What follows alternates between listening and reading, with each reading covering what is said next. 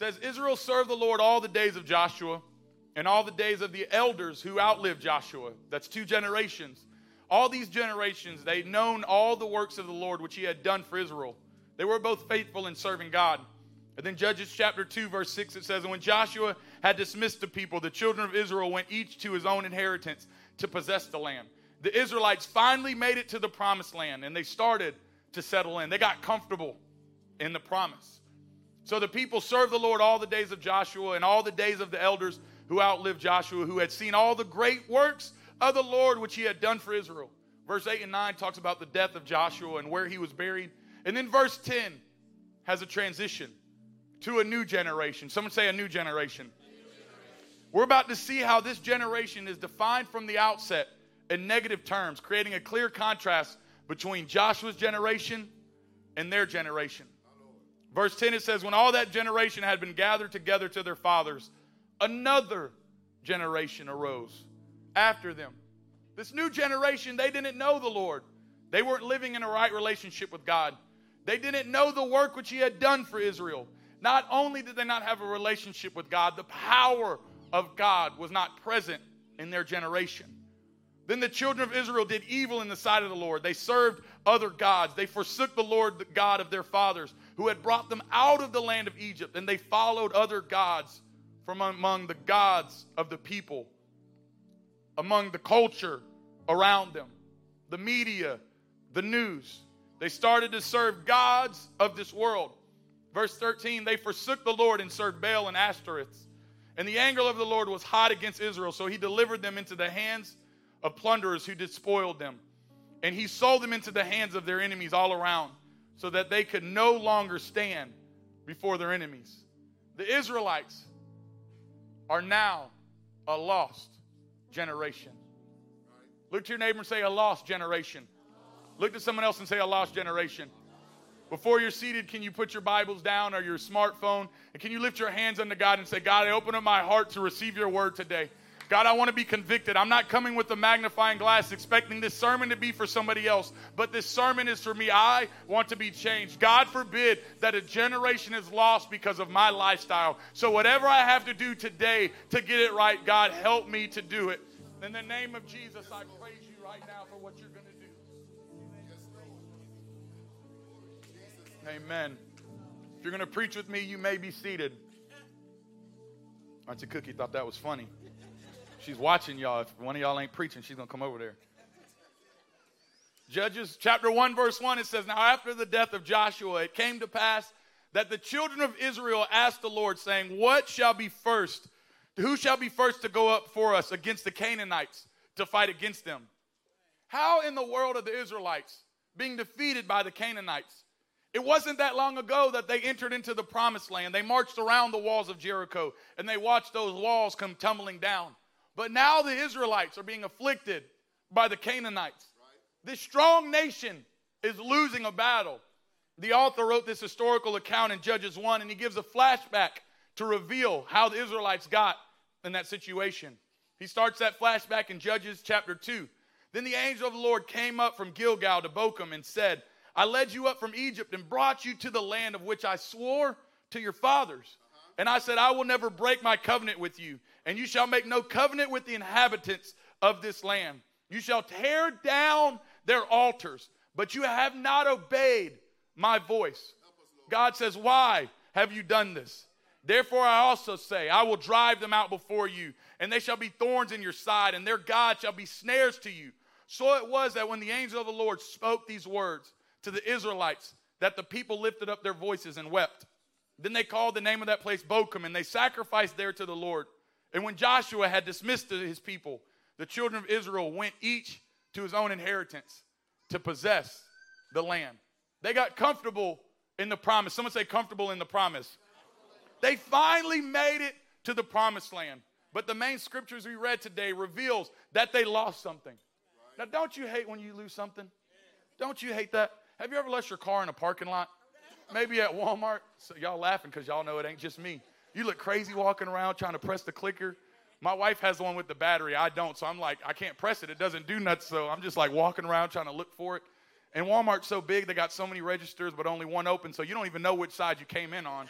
So you're just walking around lost. What about when you lose that matching pair of socks? We was at Brother Cowden's house the other day, and he had to move the couch, and there was like 30 pairs of socks that Miles just dumped back there. And it was like, where are all the socks? Kanisha and him are going crazy. What about that time when you lose that thought and it's just at the tip of your tongue and you're just trying to remember it, but you just can't get it out? Alonda told me a story about one time when Zara was playing hide and go seek, but she didn't let Alonda, her mommy, know that. So Zara was nowhere to be found. Alonda, at first is like, Zara, ha, ha, ha, looking in the normal spots, under the bed, the closet, and she can't find her. So then, like a great mom does, because Alonda's a great mom, she starts to freak out and says, where is Zara now? And you're in trouble when mama uses that voice. Zara!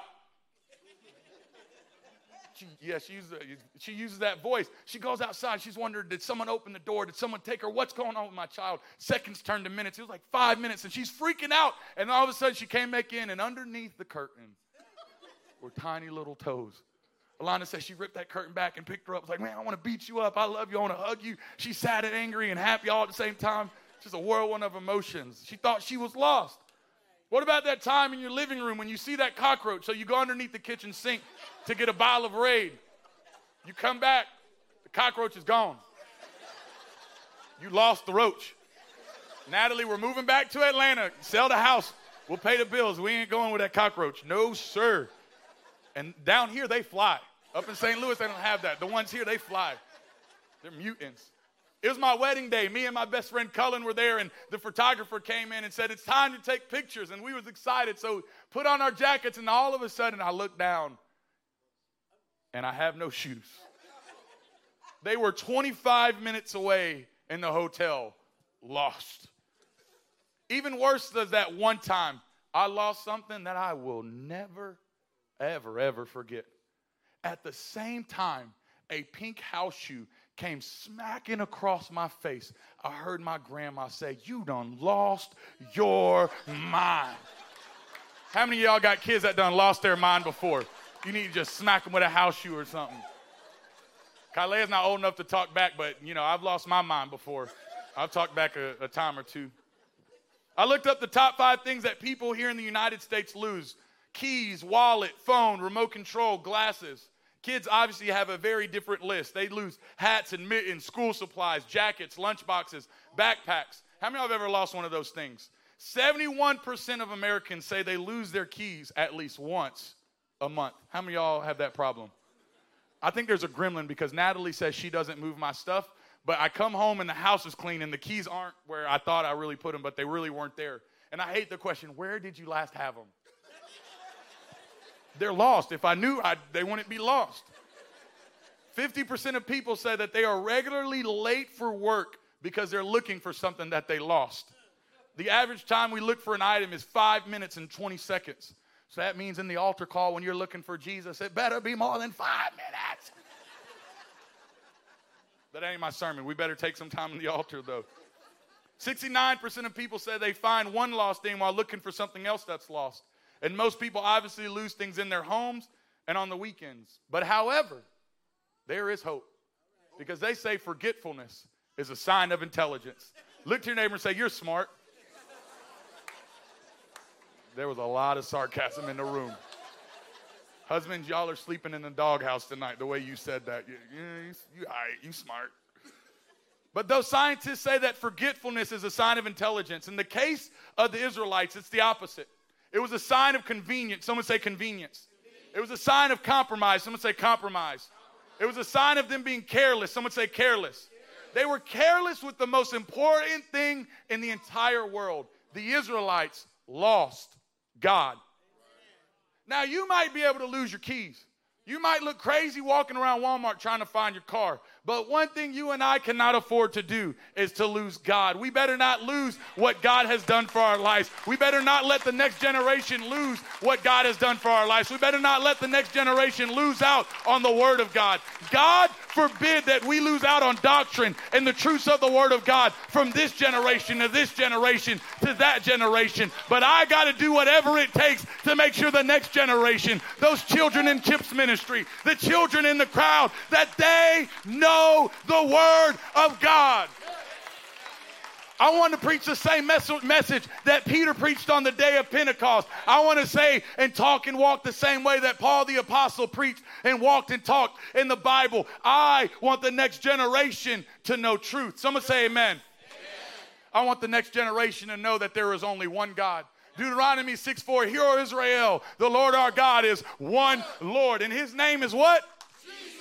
Isaiah 9:6, Unto us a child is born, unto us a son is given, and the government shall be upon his shoulders, and his name shall be called Wonderful, Counselor, the Mighty God, the Everlasting Father, and the Prince of Peace. In the beginning was the Word. The Word was with God, and the Word became flesh and dwelt among us, and we beheld his glory. 1 Timothy 3:16, and without controversy, great is the mystery of godliness. God was manifest in the flesh, justified in the spirit, preached unto the Gentiles, believed on in the world, and received up into glory. There is only one God. That's why Brother John's preached Wednesday night that in him dwells all the fullness of the Godhead bodily. Galilea, there is only one God. And in order for her to know that, it has to start with us. It has to start with me. I want the next generation to know truth. I want them to know John 3 verse 5. Verily, verily, I say unto thee, except a man be born of water and of the Spirit, he cannot enter into the kingdom of God. Look to your neighbor and say, born again. Acts 2:37, when they heard this, they were pricked in their hearts and said to Peter and the brethren, what shall we do? Then Peter said unto them, repent and be baptized, every one of you, in the name of the Lord Jesus Christ for the remission of sin, and you shall receive the gift of the Holy Ghost. For that promise is unto you and to your children and to all that are afar off, even as many as the Lord our God shall call. We better get one thing straight. I'm not going to let the next generation be lost because I'm going to stop preaching that there is one God, that you got to be born again of the water and of the Spirit. We still preach repentance. 1 John 1:8-9. If we say that we have no sin, we deceive ourselves, and the truth is not in us. But if we confess our sins, he is faithful and just to forgive us our sins and to cleanse us from all unrighteousness. We still preach repentance to the world. You can come in here messed up and jacked up, but you don't have to leave the same way you came. Hey, we accept everybody. I don't care what your past is. Come as you are, but then leave like Jesus.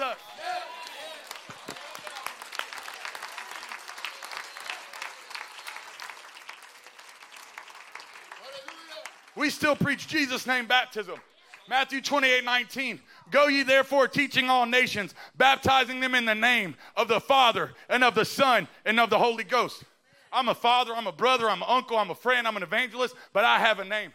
Jesus is a deliverer, strong tower, Father, Son, Holy Ghost. The righteous run into him and they are safe. He's a rock. He's a fortress. He has all kind of relationships with different people, but overall his name is Jesus. And that's why we baptize in that name, because Acts 4:12 says, neither is there salvation in any other name, for there is no other name under heaven given among men whereby we must be saved. We still baptize in Jesus' name. That's not going to die when Brother John's generation goes on to glory. That's going to be passed on to the next generation. We still believe in the initial evidence of speaking in other tongues when someone's filled with the gift of the Holy Ghost, just like what happened with Buck.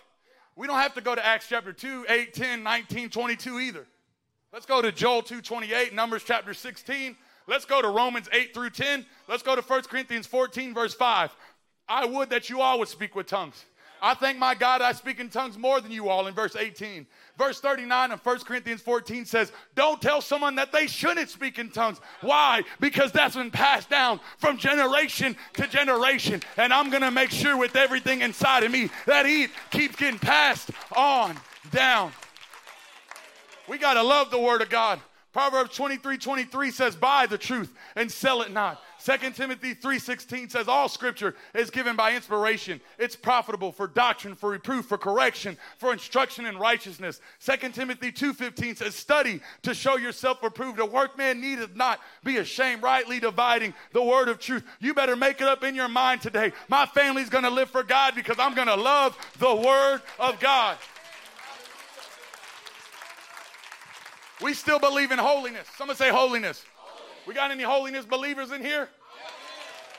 That's a doctrine. That's just not a standard. That's a doctrine. That goes along with the oneness of God. You start pulling at that thread, everything comes unraveled. We still preach 1 Peter 2:9. You are a chosen generation, a royal priesthood, a holy nation. You're called out of darkness into his marvelous light. 1 Peter 1:15 and 16. But as he who had called you is holy, you be holy in all manner of conduct. Be ye holy as I am holy, saith the Lord. Hebrews 12:14, follow peace with all men and holiness. Someone say holiness.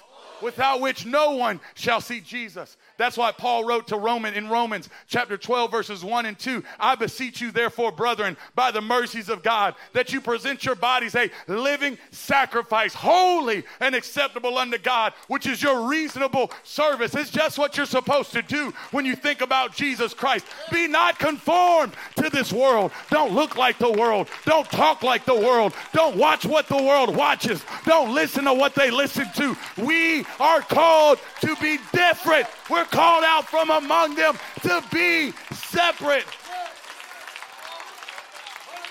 Any Pentecostal, apostolic still believe in praise and worship. Praise ye the Lord. Praise God in his sanctuary. Praise him in the firmament of his power. Praise him for his mighty acts. Praise him according to his excellent greatness. Let everything that has breath praise the Lord. When I think of the goodness of Jesus and all that he's done for me, I can't help but not be silent.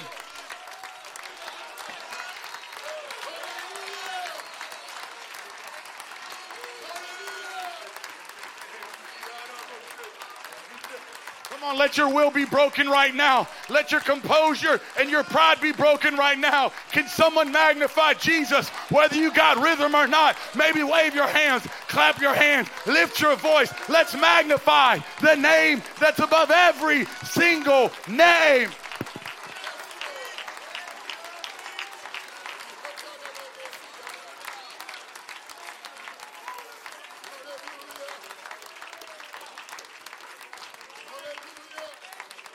We can't afford to let the next generation lose truth. We can't allow the next generation to not know God. We can't afford to let the next generation be lost. Someone say a lost generation. Will Mancini wrote in a book how Christians rely on 4 P's to disciple their families rather than doing it themselves at home. These 4 things are the place, personality, programs, and people. Place. According to Mancini's studies, reveals that people believe that if they have a nice building, their family will be saved. That we need a slide in the children's center. We need a coffee shop. We need donuts with AWPC every week. That's what's going to win the world. We need all the amenities. But Romans 1:16 says, for I am not ashamed of the gospel of Jesus Christ, for it is the power of God unto salvation. Yes, the place helps, but what we need more than a place is we need the power of God. His studies also reveal that when one's children aren't living for God, they often blame the leadership. Gossip, slander. Well, what happens when that man or woman of God has a word for your child? And they don't accept it because all they can hear ringing in their spirit and in their heart is what you said negative about that leadership. That we need the best personality. We need an introvert. We need an extrovert. If the pastor was better, if he spent more time with my family, if he was like this, if he was like that, then maybe, just maybe, the world will be saved. For I am not ashamed of the gospel of Jesus Christ, for it is the power of God unto salvation. A personality sure does help, but what we need more than a place, what we need more than a personality is the power. That 3rd P, programs. We need programs in the church. We need a ministry for every kind of people. But programs is a vehicle But the thing that's going to get them from this world to heaven is I am not ashamed of the gospel of Jesus Christ, for it is the power of God unto salvation. Well, the problem with the church is the people. We need all the people to be the same. We need them all to think the same way, to like the same style of music, because that's the only way some people are going to worship. We need them to have the same political preference. And if not, we're going to argue in comments on Facebook and not show the world that we have love one for another.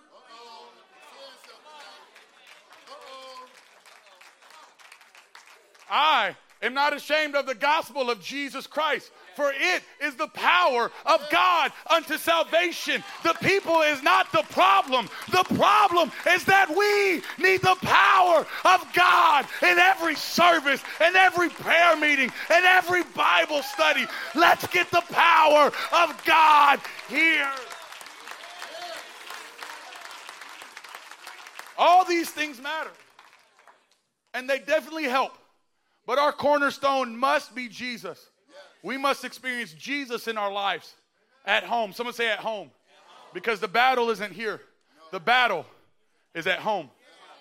Now, I love AWPC. I miss y'all so much. Me and my wife, we opened the cards y'all gave us when we left. We cried. We thanked God. We worshiped for our great time here. This is home. I love Atlanta West Pentecostal Church. So many great memories. We have a great place. This platform is nice. It's roomy now. They did some renovations. The facilities are always clean. You don't go in the bathroom and wonder if you run out of toilet paper. Even during the pandemic, it was always stocked. There's always paper towels and soap.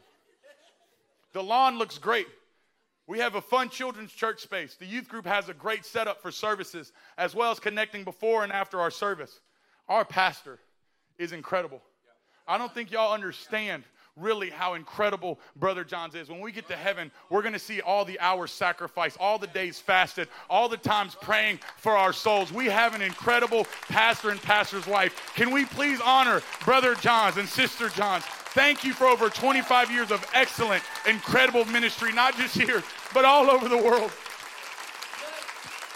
You're so humble, both of you, but you all are incredible. You're pillars of faith. You're giants. Our pastoral team is incredible. Ryan, Brandon, Joel, Brother Jury, the staff, they're incredible. All diverse gifts. But we have some great personalities. Somehow they just blend and we all just work together and great things happen. We have incredible moves of God. So we have the place. We have the personality. We have some great programs like small groups, which is starting back up. You need to sign up. Stop complaining if you're not showing up. I'll leave it there. Christmas banquet, fall festival. Don't complain that the church needs to be better with more programs for your family if you're not going to get a part of making the programs that we do already have better for other families. And then the people. So we got the place. We got great personalities. We have incredible programs. We're organized. You go all over teaching about programs. So we have those. And we have great people. Look to your neighbor and say, you're a great person. Look at someone else that you actually believe in and say, you're a great person. I mean it. Y'all are incredible. You're generous and sacrificial in giving. You're fun. You show up. We're multi-generational, multicultural. We get along. We love God together. We have great people. So it's not about the people, the place, the personality, or the programs. Those ingredients are beneficial, and they are essential. They are essential. We need each and every one of them. We need the building. We need a great pastor. We need good programs. We need good people. But those things are not going to bring salvation alone. What we need as the cornerstone is the power of God. We need truth to be passed down from one generation to the next generation to the next generation. We need the power of God to be demonstrated more than just on Sundays and Wednesdays. It must be in our homes because the battle for our souls is at home. If I want Kylea to learn the piano, do you think she's really going to get good at it if I bring her to church and say, Brother Brandon, you have 3 hours, 1 hour on Monday, Wednesday, and Friday. You teach her how to play the piano, and that's the only time she touches it? No. She has to practice at home if she's actually going to get good, right? Some of y'all parents have kids that you're trying to make learn music, and you understand that. It's a struggle. They don't want to practice. If it's that way for music, how much more is it in the Word of God? for us to not just expect 6 hours at church, 3, 4 on Sunday, and then 2.5 on Wednesday night. How much more should we get the Word of God in our homes? Because they're never going to learn the Word of God if it's only on a Sunday and a Wednesday. If the only time they hear the name of Jesus is from Pastor John's or Brother Joel or Brother Jury or any of these other great preachers, and they never hear it from your lips at home, they're probably not going to know. So what should we do? Deuteronomy 6 verses 7 through 9, they shall teach them diligently unto thy children, should talk about them when thou sittest in thy house, and when thou walkest by the way, when thou lie down, when thou rise up. Thou shalt bind them for a sign upon thy hand, and upon the frontlets between thine eyes. Thou shalt write them upon the posts of thy house and on thy gates. Everywhere we go, we must talk to our children about the word of God. When Kylea wakes up, I got to tell her, Hear, O Israel, the Lord our God is one Lord. He loves you so much, and you love him with all your heart, with all your soul, with all your mind, with all your strength. We must get it at home. We must teach our children diligently if they're ever going to make it. How does one generation go from godliness and then the next generation go to godlessness? It's because something wasn't passed down from one generation to the next. Bruce Wilkerson wrote a book titled First-Hand Faith. In this book, he gave the analogy of 3 generations using 3 chairs. I want to use this illustration to help us better understand Judges chapter 2, verses 6 through 14. The first chair represents the first person or generation to be born again and become a part of the church with a big C, the global body of Christ. They had to completely change their lifestyle to line up to the Word of God. The second chair represents their children. They grew up watching the first chair learn and grow. They grew up watching their parents change their beliefs to align to the Word of God. They didn't always live like that, but because something happened in the first chair, they had to start changing themselves. And then the third chair is the first chair's grandchildren. So grandparent, child, grandchild. They have 2 different ways they grow up, and it all depends on the second generation, the second chair. Let's look at some of these characteristics. The first chair is often defined by commitment. Someone say commitment. They're dedicated to God. The Bible sets their values. They remember what it was like to be ungodly and unholy. So they don't mind valuing the Word of God because they know that living for God is better than anything this world has to offer. The second chair is often defined by convenience. Someone say convenience. They're dedicated to their parents that knew God. Their parents set their values. They adopt convictions without understanding the convictions and why they were developed. They live it on the surface, but inwardly, they question it. If so-and-so isn't doing it, why do I have to do it? And so they start to live for God out of convenience. They have an apostolic style, but they're missing an apostolic lifestyle. They didn't live the stories personally. They just knew about the sacrifice and the miracles, but they didn't experience it for themselves. So there's commitment, convenience. In this third chair, the grandchild is often defined by compromise. Someone say compromise.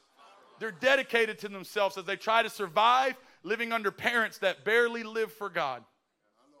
They set their own values because their parents don't live what they preach. They've been raised in the land, but they don't value the land. They have the prize, but they didn't experience the process. So they do what was right in their own eyes. It's hard for this generation to see their parents talk the talk, but not walk the walk. American history shows this principle of how one generation is lost, but something wasn't passed down. The Civil War was a great opportunity afterwards to start off on the right track. The first generation after the Civil War rebuilt America. It was making some really good changes. African Americans were growing and progressing financially. The next generation included men like Edison, Ford, and the Wright brothers. America continued to progress. There was a Black Wall Street in Oklahoma. And then the third generation was defined by the Great Depression. Yet there was another rebuild. President Roosevelt fulfilled Roosevelt's 100 days. The second generation was booming and growing with radar, nuclear science, computer technology, and moon travel. America started to be ripped apart again in the third generation during the hippie movement because of sexual immorality and drug use. Church history also shows this pattern of 3 chairs, 3 generations. The third generation after the apostles in the book of Acts, all of a sudden they started to use philosophy to try to understand the Word of God. And they developed a doctrine called the Trinitarian doctrine, which is false because that word isn't even in our Bible. Because something was lost in translation. Biblical history also shows this pattern. Rahab was the first generation. She's one who tied that scarlet thread on the window, saving her and her family. She was a harlot. Yet she found grace through obedience. Rahab and Salmon had another son named Boaz. Boaz and Ruth had Obed. Obed had Jesse. Jesse was David's dad. Jesse was the father of the young man who killed Goliath. But if you remember the story of David's anointing, when the prophet Samuel came to him and said, I want to anoint one of your sons king, Jesse had something lost in translations through the generations. Because he hosted up his first 7 sons. He didn't even think of the weak young boy named David out with the sheep. He didn't remember that Rahab the harlot was saved. That no matter how far you are, no matter how messed up your life is, that God can still use you. And so he didn't think David was even able to be used. So he didn't even consider his son David because he forgot about grandmother. He forgot about the first chair and what God did in her life. And so he didn't even approach David to be anointed. And this pattern is also found in Judges chapter 2. Verse 7, that scripture we read at the beginning. So the people served the Lord all the days of Joshua and all the days of the elders who outlived Joshua. Those 2 generations who had seen all the great works of the Lord, which he had done in Israel. When all that generation had been gathered to their fathers, another generation, someone say another generation. There arose after them who did not know the Lord, nor the work which he had done for Israel. And the children of Israel did evil in the sight of the Lord and served other gods. This first generation of elders were the ones who inherited the promised land. They saw God's promises come to pass. They heard the stories of what this wonderful place was going to be like. And they not only just saw it, they got to step into it. The second generation heard the stories of the parting of the Jordan River, the walls of Jericho coming down. They heard the stories, but they weren't there. This generation got comfortable in the promised land. We've been in church, so we're comfortable. Convenient, barely making it by. They didn't have to fight for truth as hard as the first generation. They just received the benefits of the sacrifices made by their parents. But the tragedy comes in the third chair because they didn't know the Lord. They did evil. They even worshiped other gods. Where was the disconnect? The first generation asked, what is right in God's eyes? What does God say about this? The second generation asked, what's right in your eyes? What's right in my mom and dad's eyes? What is everybody else doing? And the third generation asked, what's right in my own eyes? Because I'm compromised. Truth wasn't handed down at home. Well, what about those 4 P's? The Israelites would have lived for God if they had the perfect place, personality, programs, and people. They had the perfect place. It was the promised land. They had personality. Joshua, who learned under Moses, he built memorials and he knew God. They had programs, the 12 tribes of Israel, the temple. They had people. They were God's chosen people. What were they missing? They didn't do it at home. Albert Outler wrote, it's as if an earlier generation understood it all and then forgot to tell their children who never asked. The disconnect isn't at church. It's at home. Joshua declared, as for me and my house, we will serve the Lord. Joshua's generation lived for God because they made up in their mind that their household, the parents and the children, were going to serve the Lord. But what about the next generation? They didn't make that same commitment. Joshua said, as for me and my house. But the second chair never said that. And so what happened with the third generation? They didn't know the Lord. They did evil. And they even served other gods. It's not just the job of the second and third chair to know truth. It's the job of the previous generation to pass it down to the next generation. We are a multicultural, multi-generational church reaching for the next generation. That doesn't mean that we live out of convenience and we come all the way over here, but instead we're reaching with everything we have, pulling that generation and from compromise. We're bringing them to commitment because we want them to live just like the elders did and just like their elders did. We want our children and our children's children to be blessed. And so in order to do that, we must pass down truth, not just here, but we must take it home. What I love about the elders is that nothing was lost in translation. They knew who Jesus was, and he was the center of their lives.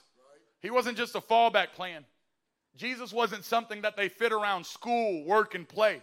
Jesus was at the center of their entire life. It's unfortunate to pass down a love for a sports team more than a love for the Word of God. It's unfortunate to pass on a Bible just for it to get dusty and never to be read again. It's unfortunate to pass on rules instead of a relationship. It's unfortunate to pass on hobbies instead of holiness. It's unfortunate to pass on a political preference more than a Pentecostal experience. It's unfortunate to post on social media about temporal things rather than to proclaim eternal things. It's unfortunate to pass on a love for fishing rather than being a fisher of men. It's unfortunate to pass on barely living for God. But then in all their school activities, we sell out, give your all in everything else. But in God, convenience. It's unfortunate to pass on sinful prejudice, sinful hate and racism for a person that's different than you, rather than hate for a sin. We better get it right today, church, or the next generation is going to be lost for eternity.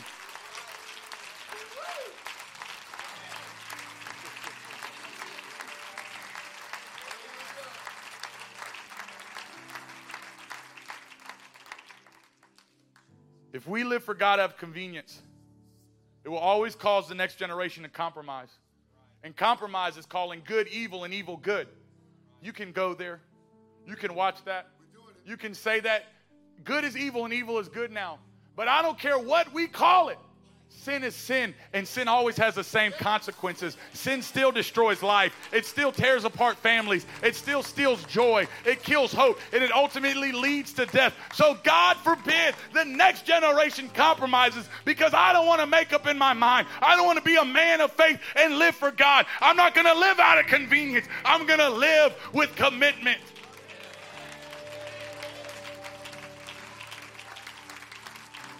But I've only mentioned 3 chairs. There's a 4th chair. The 4th chair is either far removed from God or extremely blessed by the legacy passed down through generations. Lincoln, his dad Joel, his dad Brother Johns, his dad Daddy Doc. 4 generations living for God. Lincoln received the gift of the Holy Ghost a couple years back and was baptized in the name of the Lord Jesus Christ. How does Lincoln get to bask in the blessings of God? It's because one generation was committed. But the next generation also said, hey, I'm going to be committed. And then the next generation said, I'm also going to be committed. Thank you so much for your godly legacy passed to me. Because now that I have a daughter, now that I hold that precious baby in my arms, I realize that's a soul for eternity. And so I can live out of convenience. I can say, oh, the church preaches that, but I don't have to do it. But if I'm not committed, it's not just about me. It's about that beautiful baby girl named Kalea. So something clicked in my spirit January 12, 2021. It's not about DJ. Yes, I would love to enjoy the pleasures of sin for a season. Yes, I don't want to sacrifice sometimes. Yes, it'd be better to just be halfway in church, halfway out of church. Yes, it would be good not to be faithful and not to show up to church but then complain that they need to do better and I don't even show up to help. Yes, that'd be easy. Everyone else in the world's doing it. But what takes hard work is commitment to God. And when we are committed to God, we can see my nephew LJ last week received the gift of the Holy Ghost, and today he's going to be baptized in the name of the Lord Jesus Christ, because something was handed down from generation to generation to generation. And it wasn't at church, it was at home. This 4th chair is often defined as careless. This generation is careless about the things of God. And the world sets its values. And oftentimes, that great-grandchild doesn't even know the God that the great-grandparents serve. They don't know why they go to church or why they dress that way, because somewhere along the way, they became careless because of convenience and compromise.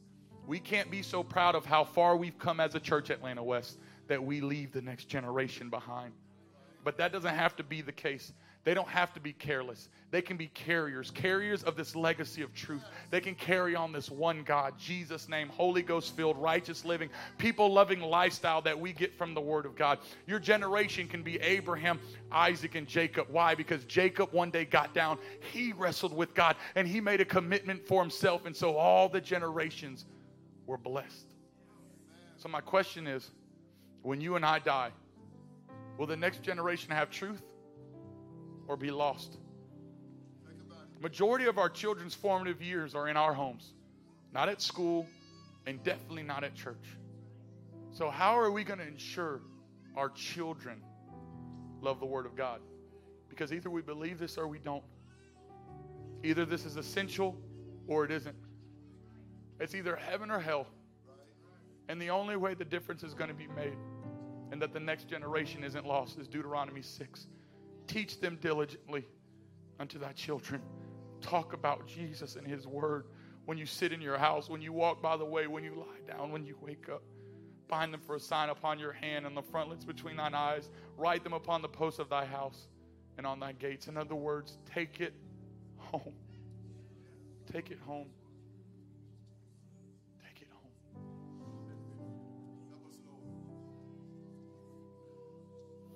I know I preach with conviction, maybe even a little bit hard, but don't let being uncomfortable prevent you from answering what God's calling us to do today.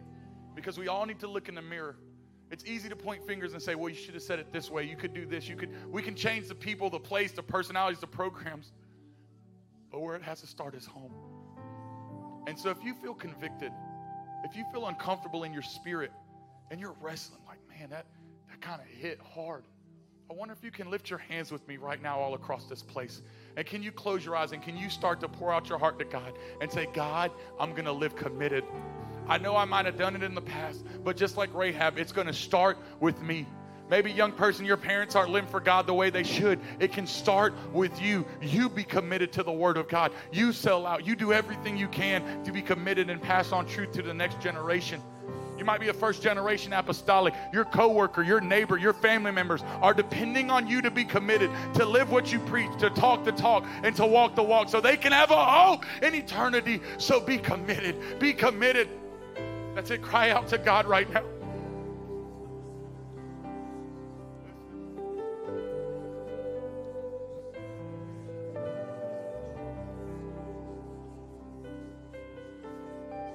Can we all stand? Atlanta West, I love you. But I'm coming to preach hard today. Not because you have a problem, but because what is Atlanta West going to look like in 10 years, in 20 years, and 30 years if God tarries? Are they still going to have preachers that preach one name, Jesus' name, baptism behind his pulpit? Are they still going to live holy? Are they going to look like every other crowd that they call themselves a church all over North America and the world? Are there still going to be people that love the Word of God, that care about it, that do devotions in their home, that delete apps, that unplug technology to make sure that we rightly divide the Word of truth, that we talk about God every single day? Or are we going to talk more about a sports team and social media and politics and all that other garbage that's going to fade away? Or are we going to get serious at home and talk about eternal things so that the next generation isn't lost?